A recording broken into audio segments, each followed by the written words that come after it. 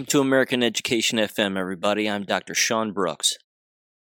I have to tell you, we are really living, of course, in an interesting time. And I know that that's remarkably redundant, but there are numerous distractions taking place right now, I think, that are very, very interesting. A lot of things, of course, are being revealed. A lot of these illegal mandates, as we know, are being lifted. But at the same time, the enemy continues to scheme and do things behind the scenes that are still infiltrating endless organizations.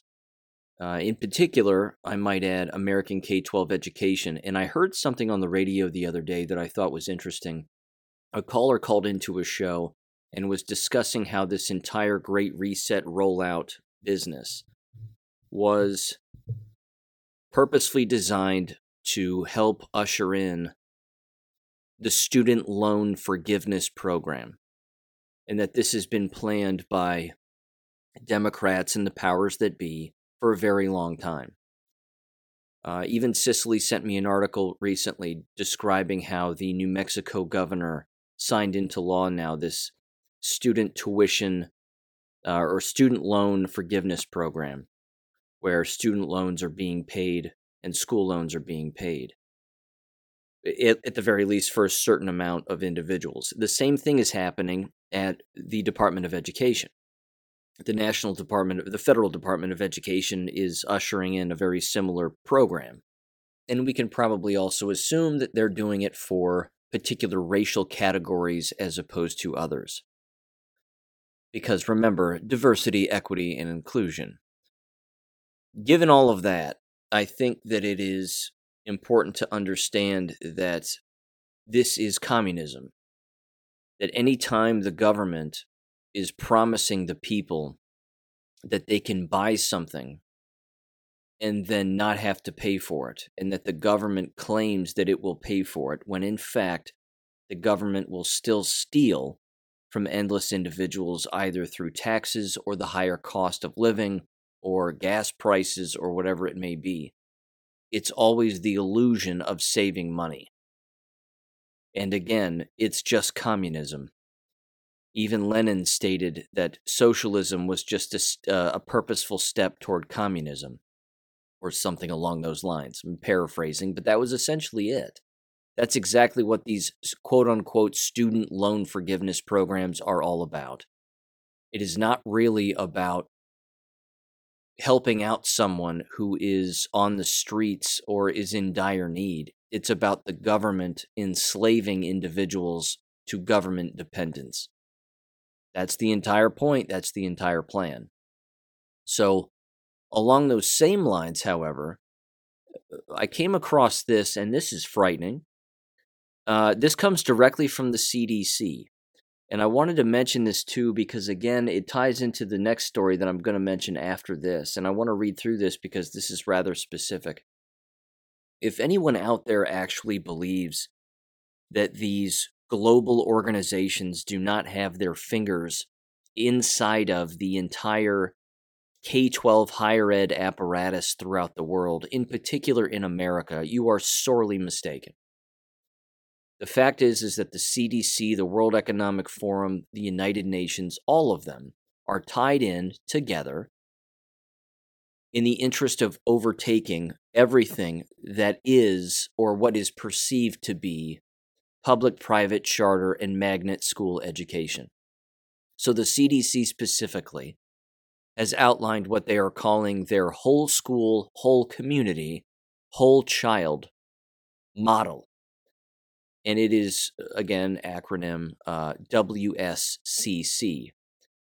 At face value, a naive educator would look at this and say, this is a fantastic thing. Well, this is great.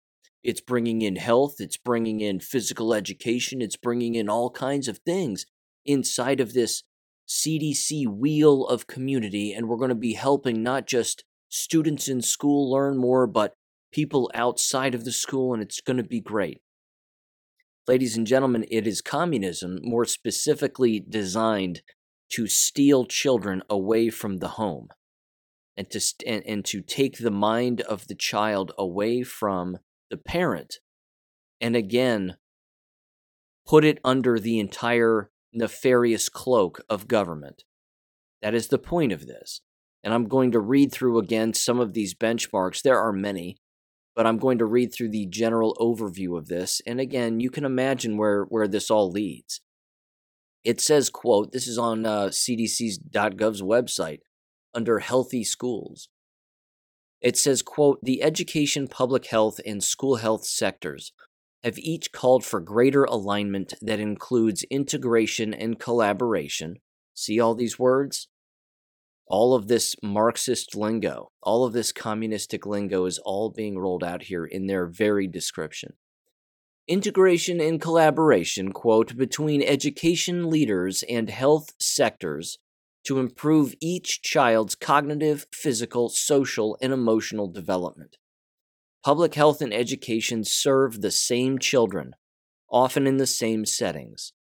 The whole school, whole community, whole child model focuses on the child to align the common goals of both sectors to put into action a whole child approach to education. Again, this is government control over the child. Does this exist within your school district? You bet it does. And if it isn't there yet, it's there in pieces, and it will slowly work its way into every single classroom, so that you'll even have, and we already do, math teachers putting this kind of thing into quote-unquote practice, where it becomes remarkably normalized across and stretching across every subject within school. People have got to understand that the CDC, the FDA, the UN, again, the World Economic Forum, all of these organizations are simply different heads of the exact same snake. They work together to give people the illusion of individuality, but they are in fact controlling everything. And they all know each other. In many cases, they are all related, actually, literally related to one another. The husband of this organization happens to be the wife of the assistant vice president of this organization, and so on and so on and so on. The nepotism runs deep within government, both from a biological standpoint, a bloodline standpoint, you name it. And they take that very, very seriously, and they have to keep it that way. This is also why, again, the World Economic Forum has their Young Global Leaders organization, where they recruit specifically youth from the most radical institutions you could possibly imagine, in the interest of, again, breeding these people and grooming them to end up being the heads of these organizations down the line. These people think hundreds of years down the line when they're making these moves. The CDC is no different. So back to this particular model, this WSCC, whole school, whole community, whole child. And of course, they have an image here, a little graphic, and it looks like what could be perceived as a teenage child, sort of in the Michael Jordan pose, so to speak, from Nike, on this in the middle of this wheel, and they have community wrapped around the entire thing. Communism. They're telling you it's communism. They're telling you in their own graphic. And it says coordinate policy, process, and practice. And then it says improving learning and improving health. Then it says healthy, safe, engaged, supported, challenged. All wrapping around in a giant circle of a nightmare. And then each individual block includes the following. There is a health education block. There is a physical education and physical activity block. There's a nutrition, environment, and services block. There is a health services block. There's a counseling, psychological, and social services block. Social and emotional climate block. Physical environment block. Employee wellness block. Family engagement block. And finally, community involvement block.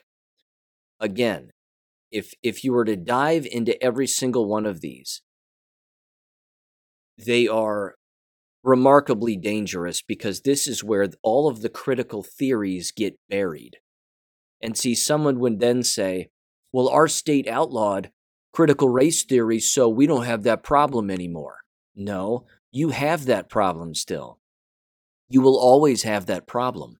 Because as I've said in the past, when the enemy gets exposed and the light gets shined on the cockroach, where does the cockroach go?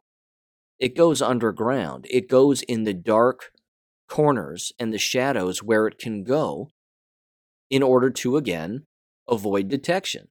And this is an example of one of those heads of that same snake simply hiding and doing whatever they can to take the message from the other snakes and make it a little less visible. But again, they're so evil that they have to put it in writing out there on their own websites, assuming you won't look at it, assuming that you won't think about it, and then analyze it and read into it. So for example, I just clicked on the social and emotional climate section. Now you can of course learn more about all 10 of these nefarious components individually on your own time, and I could spend the whole episode on this. I have other things I want to go over, but when you click on the wheel and these different blocks on this wheel, so I just clicked on the social and emotional climate block, and it says the following. It says a positive social and emotional school climate is conducive to effective teaching and learning. The school climate can affect student engagement in school activities, relationships with other students, staff, family, and community. There's that word community again. Communism. It says health and growth and academic performance. It's word salad that is a giant umbrella that allows these individuals to put in anything that they want within this particular category, and then ultimately use the CDC's definition as justification for implementing this entire wheel of a nightmare within any school or any classroom. So again, it doesn't have to say critical race theory this, critical gender theory that. They can just stick it in to any of these blocks that they want and bring it up. And then, of course, if a complaint comes down the line, all they have to do is point at the CDC's website and say, hey, look, the CDC said this. You know, we did all of these things that the CDC told us over the last 2 years. So this has to do with education. And, you know, I'm involved in this, so I have to do this also. Again, the brainwashing that takes place with American educators is alarming enough. So don't think for a minute that they would not adopt something like this without giving it a moment's thought. They certainly would. In fact, my interest is more piqued as to what the actual definitions of these are going to be. The next one, however, this will be the last one I read. It says counseling, psychological, and social services. It says, quote, these prevention and intervention services support the mental, behavioral, social, and emotional health of students. Services include a broad range of assessments, counseling and consultation, and referrals to school and community support services. Again, we're talking about child protective services. We're talking about making sure that kids are on drugs so that you can continue to brainwash them and they can be dependent on the pharmaceutical industry. We're talking about making as many special education students exist within our building as humanly possible so we can get more money and have them on more drugs. I can read into every single one of these benchmarks and every single one of these blocks and tell you exactly what they have planned. I would encourage you again to get on their website, look this up. It's the whole school, whole community, whole child model. And it's a nightmare. And again, anybody who is following this, implementing this, it is government control over the individual child. Certainly from preschool all the way through high school, but they already have this structured at the college and university level on a constant basis. Again, you've heard me say this before, but the use of the word community and the overuse of that word has hit a new level here. I mean, I didn't grow up hearing the word community used with such regularity, let alone within all of these political organizations that are all, again, using the exact same terminology. They're taking over the English vernacular. They're taking it over. And that's always going to be a major part of their invasion on us and our individual rights, is looking at you like you're crazy because you're not using the same words that they are using. I never say the word community. The only time I heard the word was in a geography class in elementary or middle school. That was it. We didn't walk around as children saying, you know what would be great for the community? I think that one of the best things that would just be excellent for our community is this and this and this and this and this. No. Go home and pay attention to what's fine in your own home. The definition of community is like, it's just another name for a town or a subdivision or, an area of town where you live. That's it. But what people don't seem to understand is again, the word community means commune, which means communism. Getting everybody to say and do the same things and believe the same things at the same time to create the same terrible outcome. Because communism, and this has been brought up with regularity by endless people, communism continues to be a failed model everywhere. It's never worked. And yet, communists don't seem to learn from history, let alone their own misdeeds. They simply repackage and rename their own misdeeds. They throw another visual at everybody, another chart, another graphic, or in this case, another wheel with the word community wrapped all the way around it in order to get people to buy into it. And then, of course, they resell it and then use it as justification to do whatever it is that they want to do, which, as we know, and they don't seem to grasp this, is that they are destroying American K-12 education, but they're actually destroying their own terrible model. And, of course, what are they replacing it with then? They're replacing it with their own model.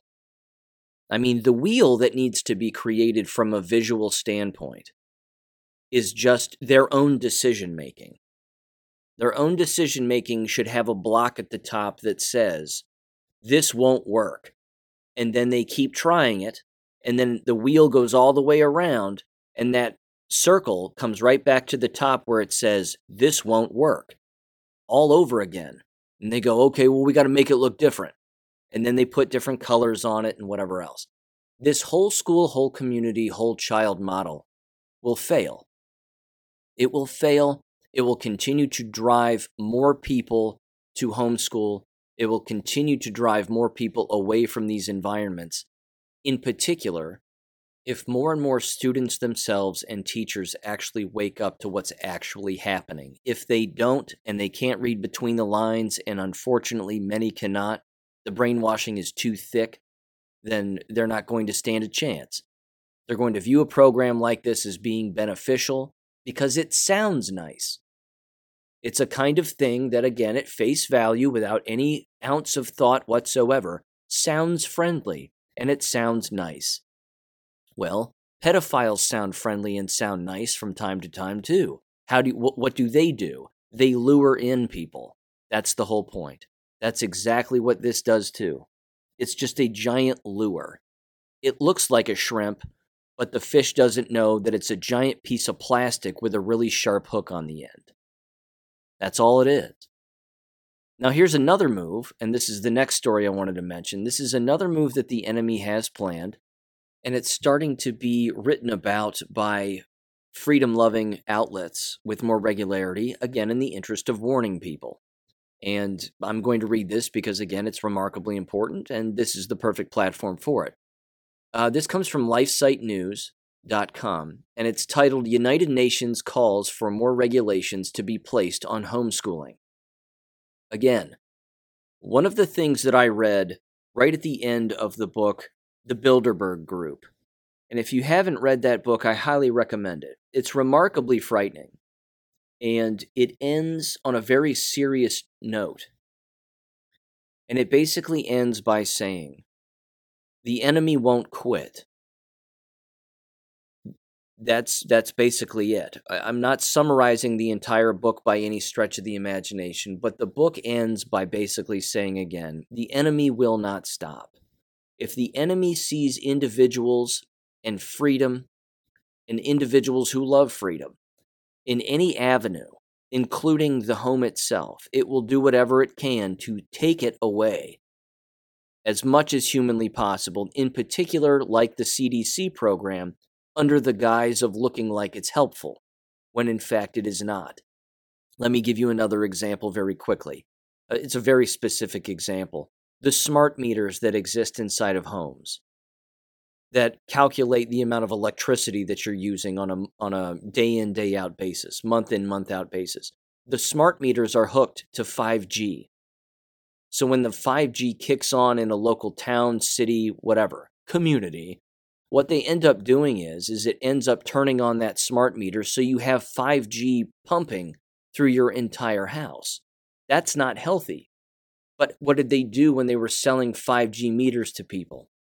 They told families, well, you won't have to pay a monthly charge anymore because we'll just be able to wirelessly upload that data to our servers and then calculate it and then bill you.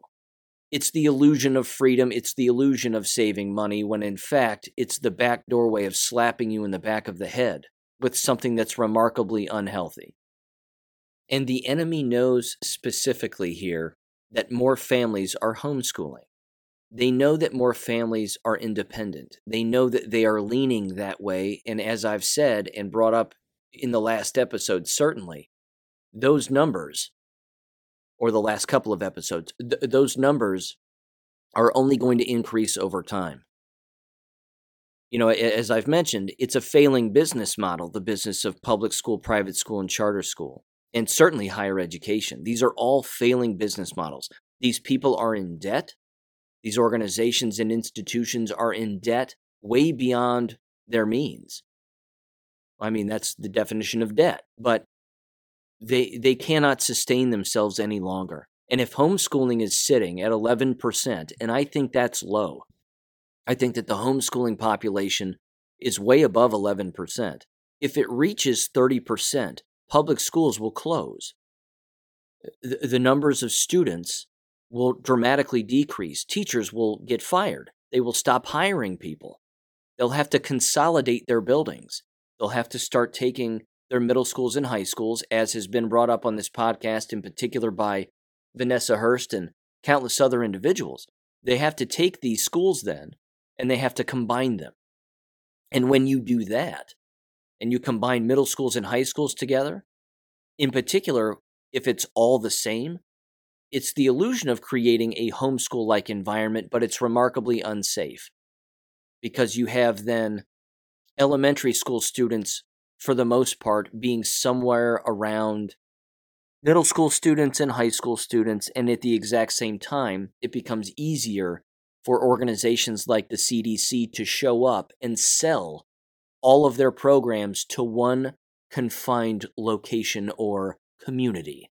Then you have an actual commune, and that will fail also. So, again, if the homeschooling population increases to 30+%, these buildings will close. That will happen. But that does not mean, again, in particular in this case, that organizations like the United Nations, who of course control American politicians, and they do, as does the World Economic Forum, same head, different heads, same snake, they're going to have their fingers in this cookie jar of homeschooling. And they're going to do whatever they have to do to push forth legislation that taxes more and more homeschoolers. Again, fortunately, here in America, there are some politicians that have voted and passed into law all of these voucher programs where you don't have to pay public school taxes anymore if you're homeschooling. That does happen in some places. I don't have the list of states right off the top of my head. I know that that's the case with many religious schools as well. If you send your child to a religious school, you can take all of that tax money that you were going to give the public school and you can keep it for yourself and put it toward your your private religious school, so to speak. But again, homeschooling is the best option, but that is exactly why the enemy knows that. So here's what the article says. It says, quote, as the debate over parental involvement in education continues, there's no debate. There's a right and a wrong. This is a black and white issue, but either way. It says a new UN report suggests more regulation needs to be placed on those opting to homeschool their children. In the United Nations' latest Global Education Monitoring Report for 2021-2022, titled Non-State Actors in Education, Who Chooses, Who Loses, the global organization suggests that a stricter regulatory system needs to be implemented to ensure that there is uniformity, communism, in what children are taught regardless of where or by whom they are educated. So what will happen with this? I'm going to continue to read through this because every paragraph needs to be read. What they will do is they'll attack the homeschooling programs themselves that are sold to homeschooling parents and families. The Abecas, the CalvertEducation.com organizations, maybe not the Ron Paul curriculum, but certainly others.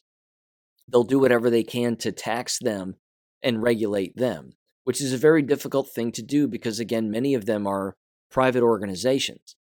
But if they can go after accreditation or they can find a backdoor way into making things harder for them, they're certainly going to do that. And they're certainly going to try. And like it was said again in the Bilderberg group, the enemy will not quit. Inroads will be made. Victories will be won by the good guys. But the devil is not going to take a day off.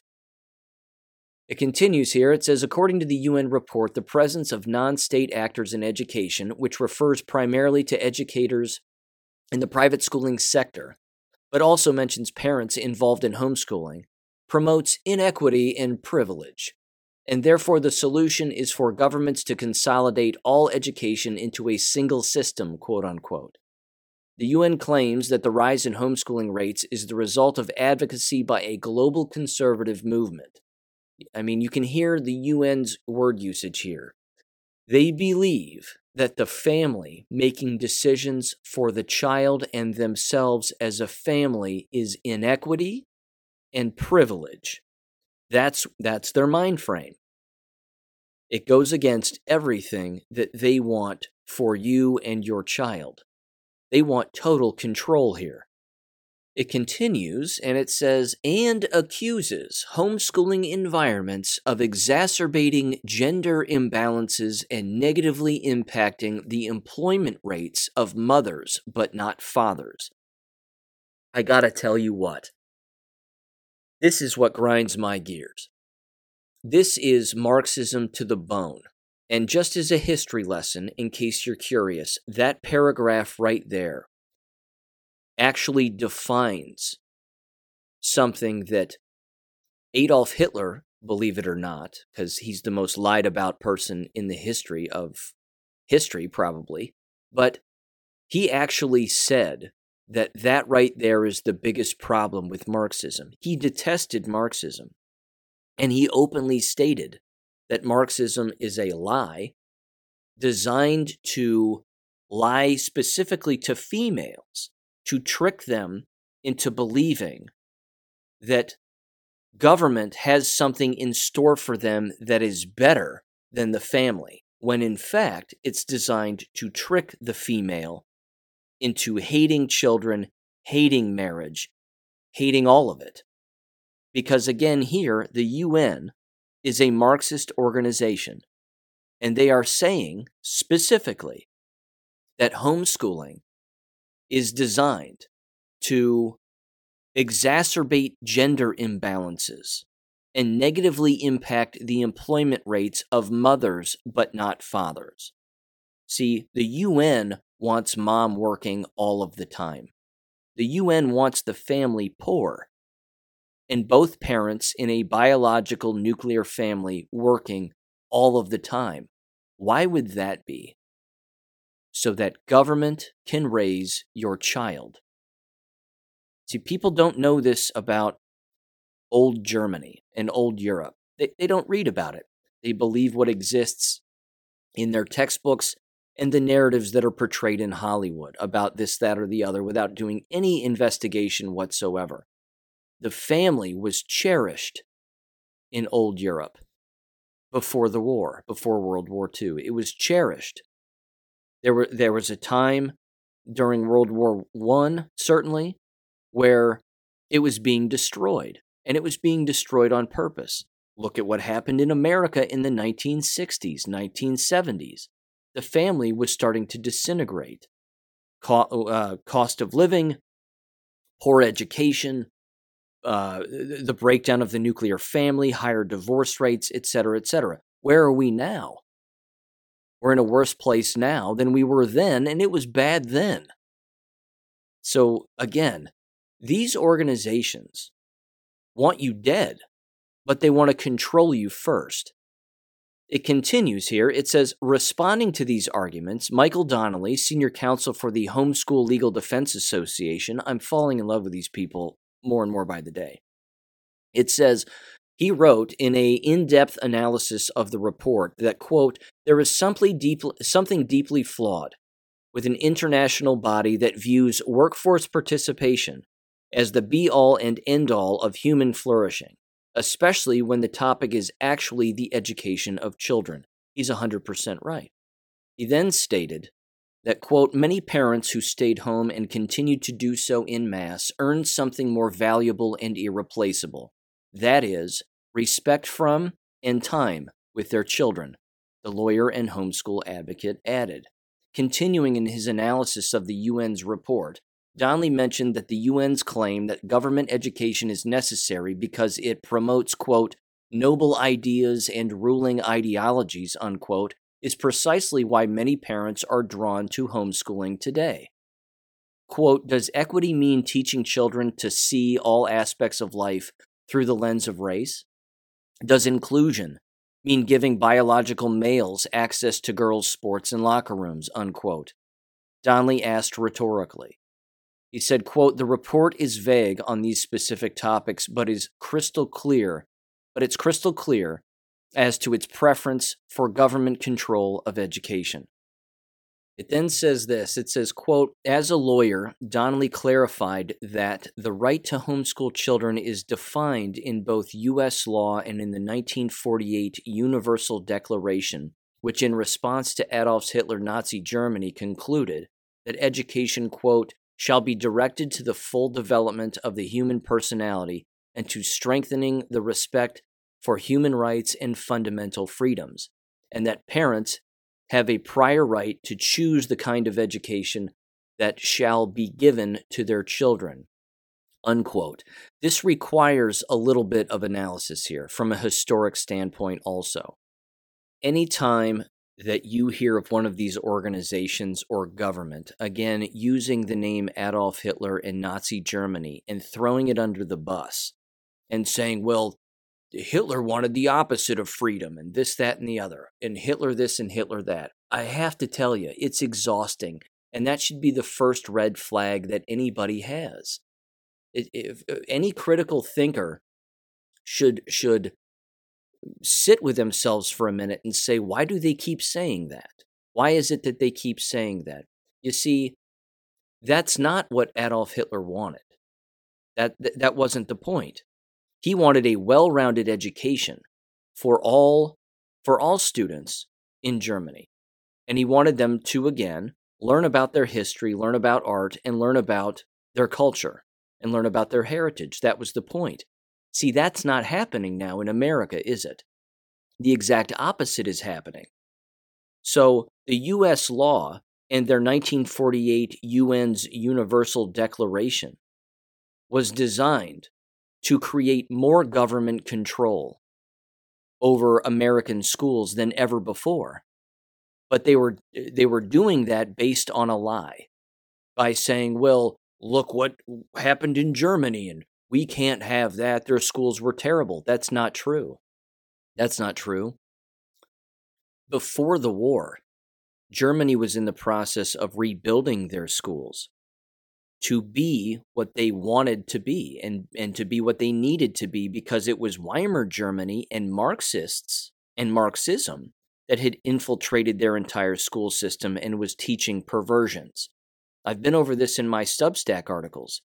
I wrote an entire article describing and laying this out pretty clearly, and in basically the most basic terms I possibly can from a historic perspective.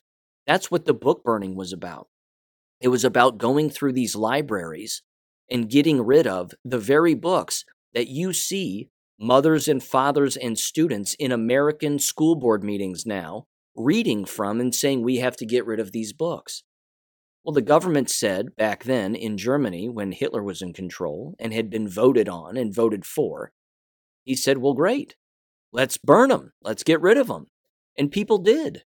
And it was great, and it was fine. I mean, no one had a problem with it except for the very Marxists that wanted that literature in those books to destroy children and to brainwash children. That was the whole point.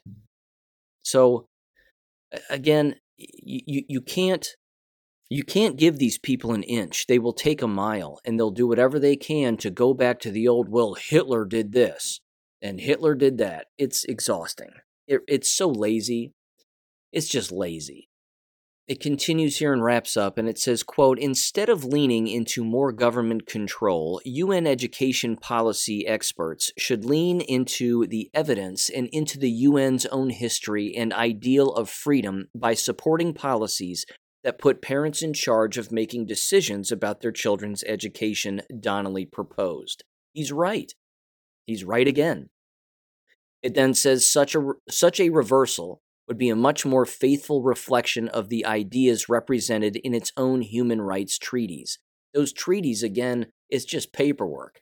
It's just words on paper to, again, manipulate people into thinking that they have everybody's interests at heart as an individual when it comes to freedom. The exact opposite is true. It's always the exact opposite that is true. It then says, quote, the topic of parental involvement in education has been a hot-button issue in America and other Western nations in recent months, more like recent years, if not decades. It then says, quote, in Florida, Governor Ron DeSantis received major backlash from the so-called LGBT community and other left-wing activists for signing a bill that protects young children from being taught about radical sexual concepts like transgenderism and gender identity. You see, that's Marxism. Learning about that stuff in school, all of those perversions, is Marxism. Now go back in history and think about all of the people that detested Marxism. All of the cultures, country leaders, citizens, the citizens, ladies and gentlemen, the specific individuals within these countries that vote for people who detest Marxism. They're in the majority. They're always in the majority. Marxism is in the vast minority. That's why they have to scream at the top of their lungs all of the time. That's why they have to engage in criminal activity, because they know that their message is flawed.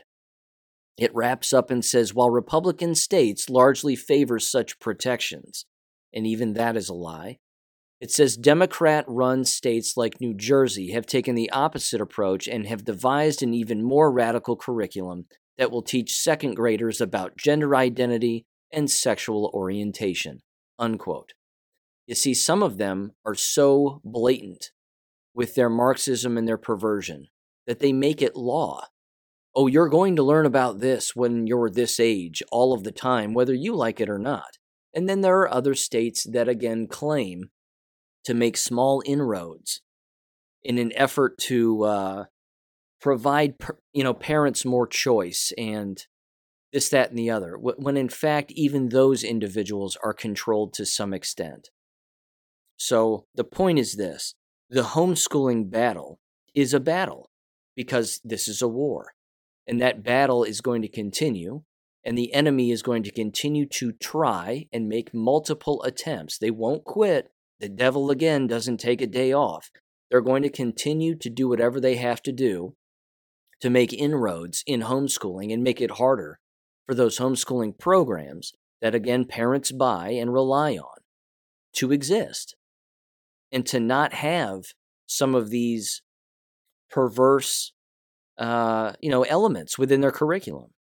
Now, even if, because we can't trust the church either, okay, let's make that abundantly clear. Look what the church has done over the last 2 years, and look what has been revealed to the public about the church over the last 2 years.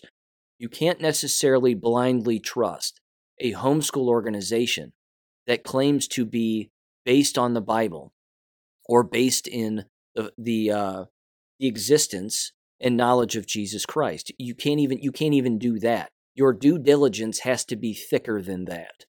You have to go further with it. You have to do more homework.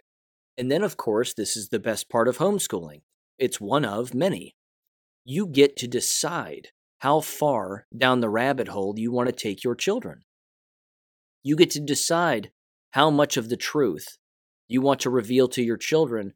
And again, the limitations are endless. I mean, there's no chains on them. There are no puppet strings. There's no permission form that you have to fill out in order to have a particular discussion. This stretches directly into the First Amendment.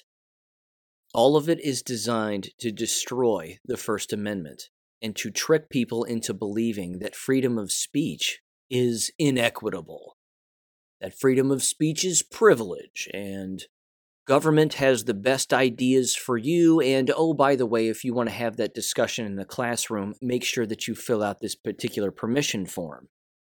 But again, look at the kinds of conversations that are casually happening in American K-12 schools today that have nothing to do with actual learning or real facts or history or science or curriculum. It's perversions now. Are they filling out permission forms to talk about perversions? No, they're just doing it.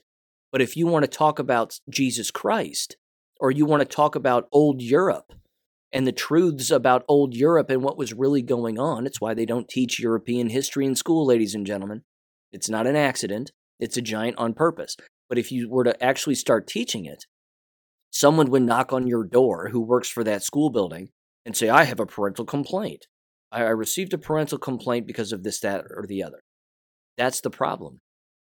That's why homeschooling is the safest environment. It is the best environment. It is free of all of the wheels of community and all of the building blocks and all of the government control nonsense. It's free of all of it. And it will actually do a variety of things, including this next topic that I want to bring up here and kind of summarize a few things, is that it brings up the importance of unlearning and how unlearning is arguably the highest form of learning.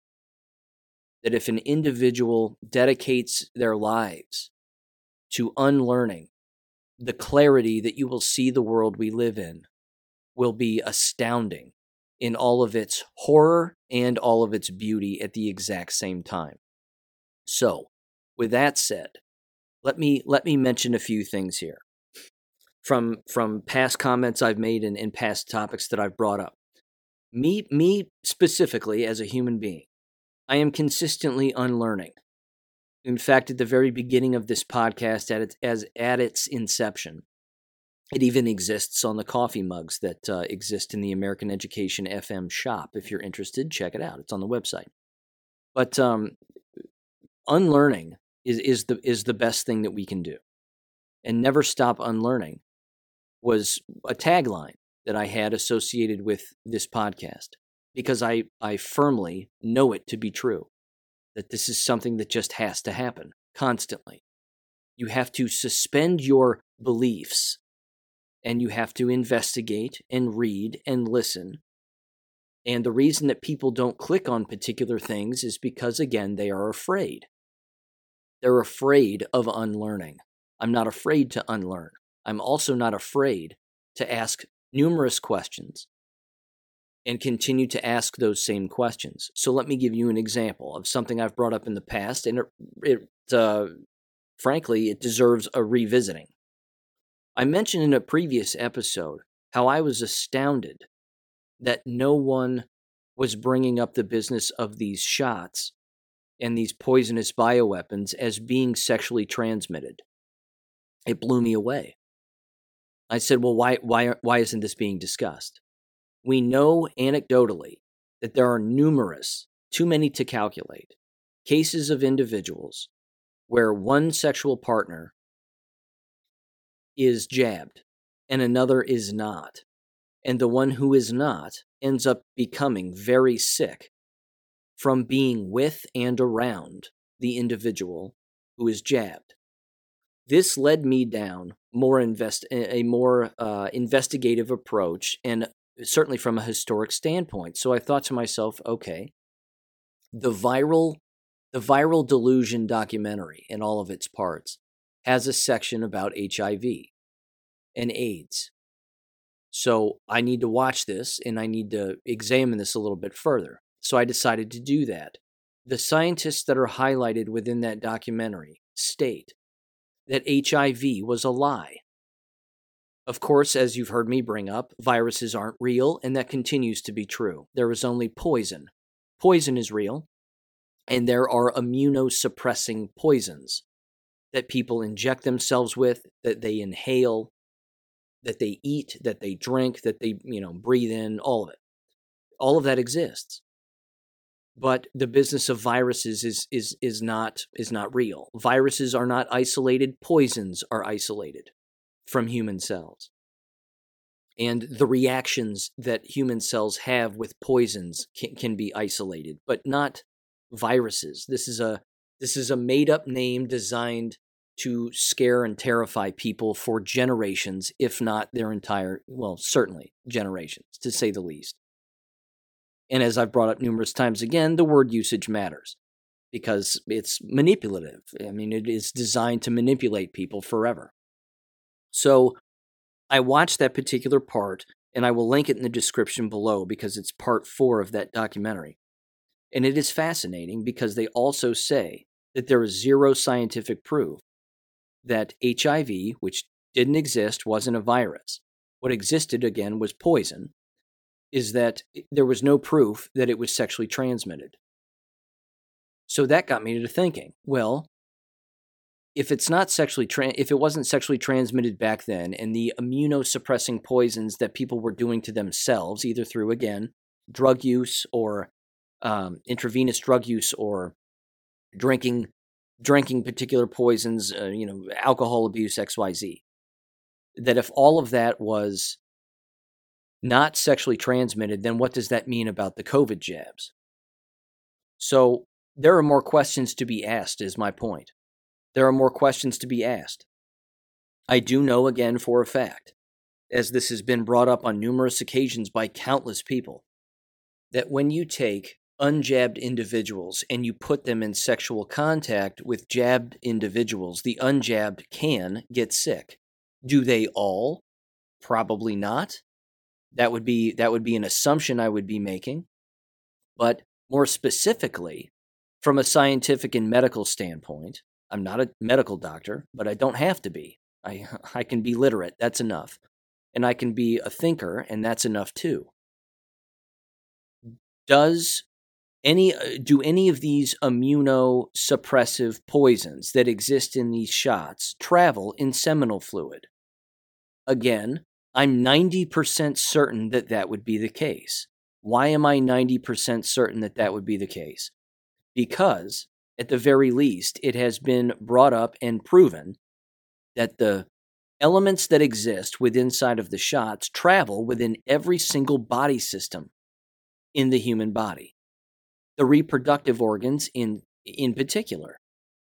So, would it surprise anybody that the evil elements that exist would create a synthetic group of poisons that either mimic other poisons, like snake venom, for example, and put it within these synthetic mRNA poisons that exist, that people have, of course, taken, that hundreds of millions of people have taken all over the world and have been coerced to take and forced to take and XYZ. Would that be, would that be in the realm of a possibility that such a thing could be sexually transmitted? The answer is yes. It's certainly a possibility. My question is, who is studying that specifically? Do we know who these people are? We're not hearing about any of it. Because again, if we were to hear about it, and it would certainly never make the mainstream media, that doesn't fit within the Overton window. So who is doing this analysis? Is anyone out there engaging in these kinds of studies where they are specifically testing vaginal and seminal fluid as being a vector, so to speak, of these spiked proteins or of these immunosuppressing poisons that people have injected into themselves now? Because as it's stated in part 4, and it's an amazing section of that documentary, they clearly state that the bird flu and the swine flu and all of those other scare tactics from decades past did not work and did not have their desired nefarious outcome that they wanted. And again, by they, I mean these organizations, all of these organizations, the CDC, FDA, World Economic Forum, you name it. They didn't have their desired outcomes. But this time it worked. And the scare tactic was turning everything off. The scare tactic was closing everything. That's what would scare people into taking shots. It was one step to create the future steps. So again, I'm consistently unlearning. But when I made that sort of proclamation and I said, this has to be sexually transmitted, do I believe that to be the case? You bet I do. I still believe that. I would prefer that I had more hardened proof from a scientific standpoint, and I'm talking about real scientists, not the Robert Malones of the world that are out there who created the messenger RNA and are somehow now the new snake oil salesman going around from town to town and telling people that this is dangerous. Well, guess what, Bobby? You created it and you're killing people. So if there's a Nuremberg 2.0, Robert Malone deserves to be at the top of the list as far as I'm concerned. I don't know why people are believing his nonsense. Let me give you another example, just to get off on a tangent here. A lot of these people have foreclosed on the snake venom aspect of it, that there's no way that that could actually be a thing, or that it could be synthetically made or derived from actual snake venom and then put into drugs that people take and then put into injectables that people take. If you don't think that's a possibility, you're a fool. Of course it's a possibility. These people want you dead. They want you dead. They tell you that Viagra is healthy. That's what they tell you. That's what they tell all these old people. Viagra is healthy. Who created Viagra? Pfizer. What does Viagra cause? Heart attacks. Have people died from taking Viagra? Yes. That's one example. Talcum powder. Who created that? Johnson & Johnson.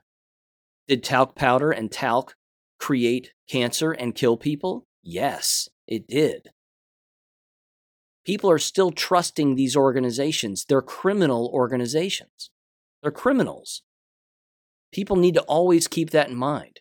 I mean, Robert Kennedy Jr., he's got some interesting ties, but he says a lot of good stuff from time to time. And he has openly stated this. Why are people trusting these criminal organizations? He's 100% right on that. He's 100% right. If a person comes to your home, for example, and robs you, they rob you, maybe at gunpoint, and then they end up getting arrested for their crime. You learn their name, you learn their age, you can see their face, you finally figure out who they are and where they came from. Would you trust that person anymore?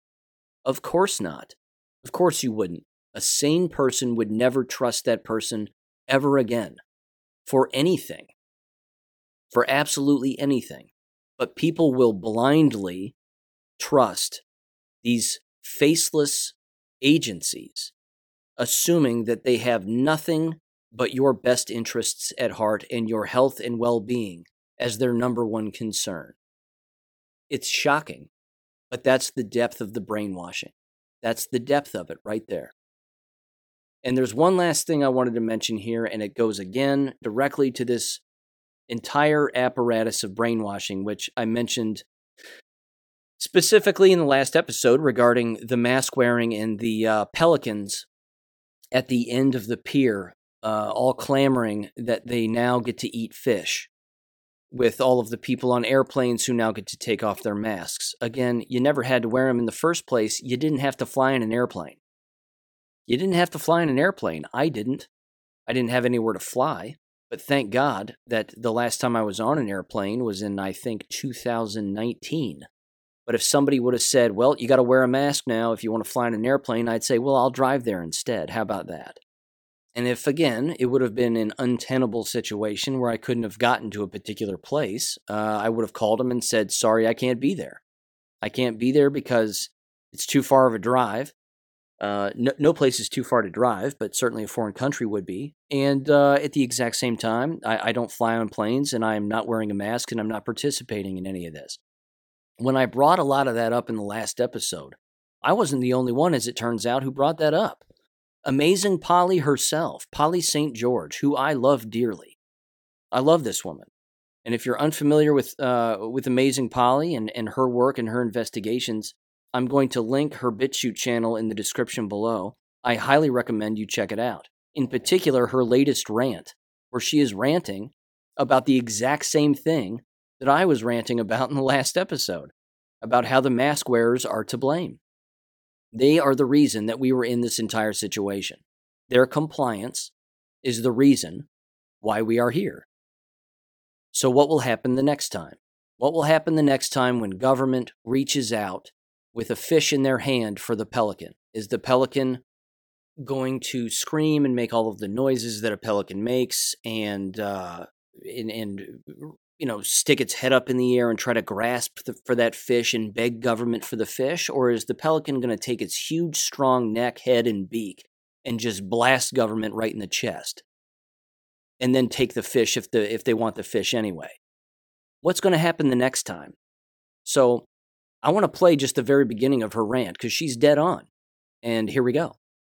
What's got me going is the dropping of the mask mandates. That happened in Ontario, where I live, weeks ago. And it just happened, from what I understand, in the United States on airplanes because of a court judgment. And there's videos out there of people, getting the news as they're on a plane. And most of them cheer and take their masks off. Here's just one. April 18th, the Biden administration announced that the Transportation Security Administration will no longer enforce the federal mandate requiring masks in all U.S. airports and on board aircraft.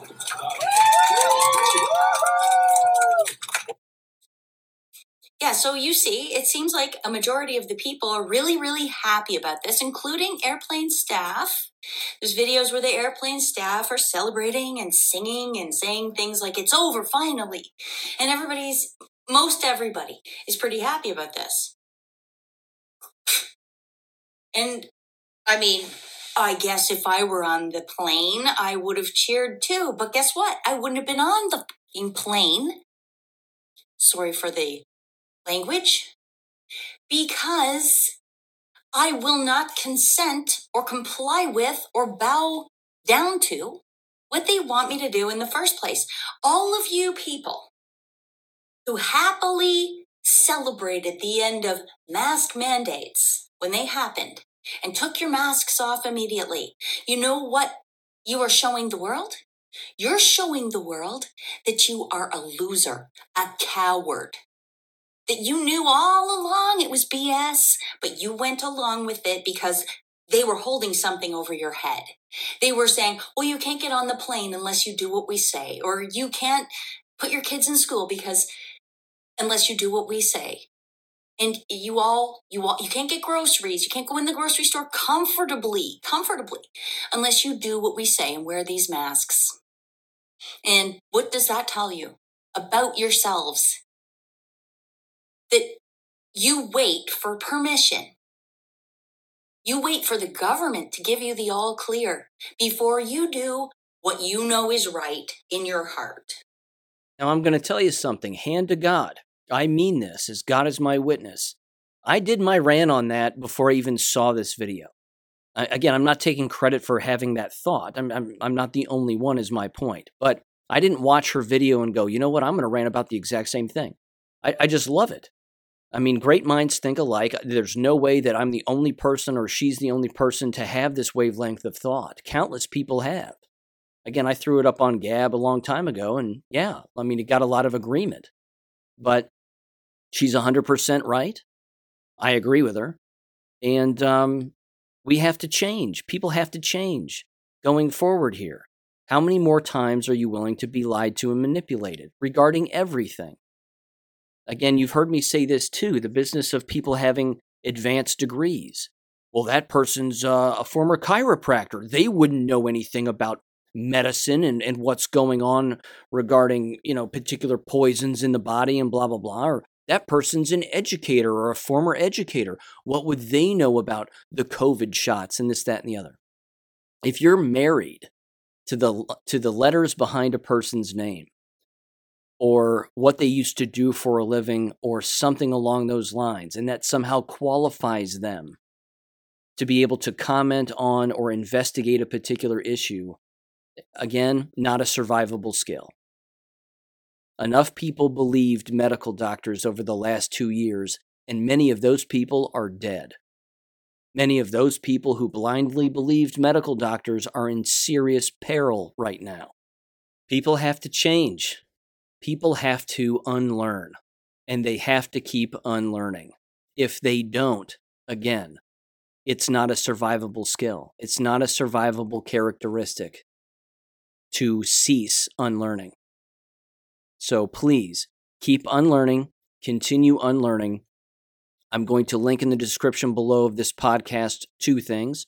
Part 4, again, of the Viral Delusion documentary, which is fascinating, to say the least.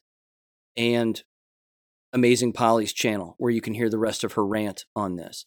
What I also did on my BitChute channel, American Education FM, is I took about 5 sections of the Viral Delusion Part 4 documentary, and I chopped them up and edited them up just so that you could hear directly from these people regarding the HIV lie and the COVID lie, and how it's the exact same playbook and how it's the exact same rollout that has happened with both of these things. Using the fear tactics, using the propaganda, the media, Anthony Fauci, the whole apparatus against all of us as individuals. And it's only like an 18-minute video, but you still should watch the entire, I think it's about an hour and 40 some odd minutes of Part 4. So I'll link that in the description below. Ladies and gentlemen, I want to end with this. And this was an anonymous post, and I'm just going to read it. I thought it was absolutely perfect for this time we are living in here. It's titled, "You Were Chosen Out of a Fallen World." It says, quote, "Being awake, speaking the truth, and doing the right thing takes courage. It is not the easy path through life. It is the hardest path. You will be persecuted, insulted, deplatformed, disowned, fired, and hated by the wicked and those still sleeping and brainwashed. The evil spiritual forces of this world will come against you. This is all worth keeping your soul intact, no matter how hard it gets. Thanks to all of you who take a stand for and defend the good, the beautiful, and the true. You were chosen out of a fallen world, and God woke you up for a reason." And then it ends here with a quote from Jesus Christ. Quote, "If the world hates you, understand that it hated me first. If you were of the world, it would love you as its own. Instead, the world hates you because you are not of the world, but I have chosen you out of the world." Unquote. Ladies and gentlemen, have a great weekend, and I'll catch you on Monday. Take care. Thank you for listening to American Education FM. Make sure and check out AmericanEducationFM.com for more information. Take care and God bless.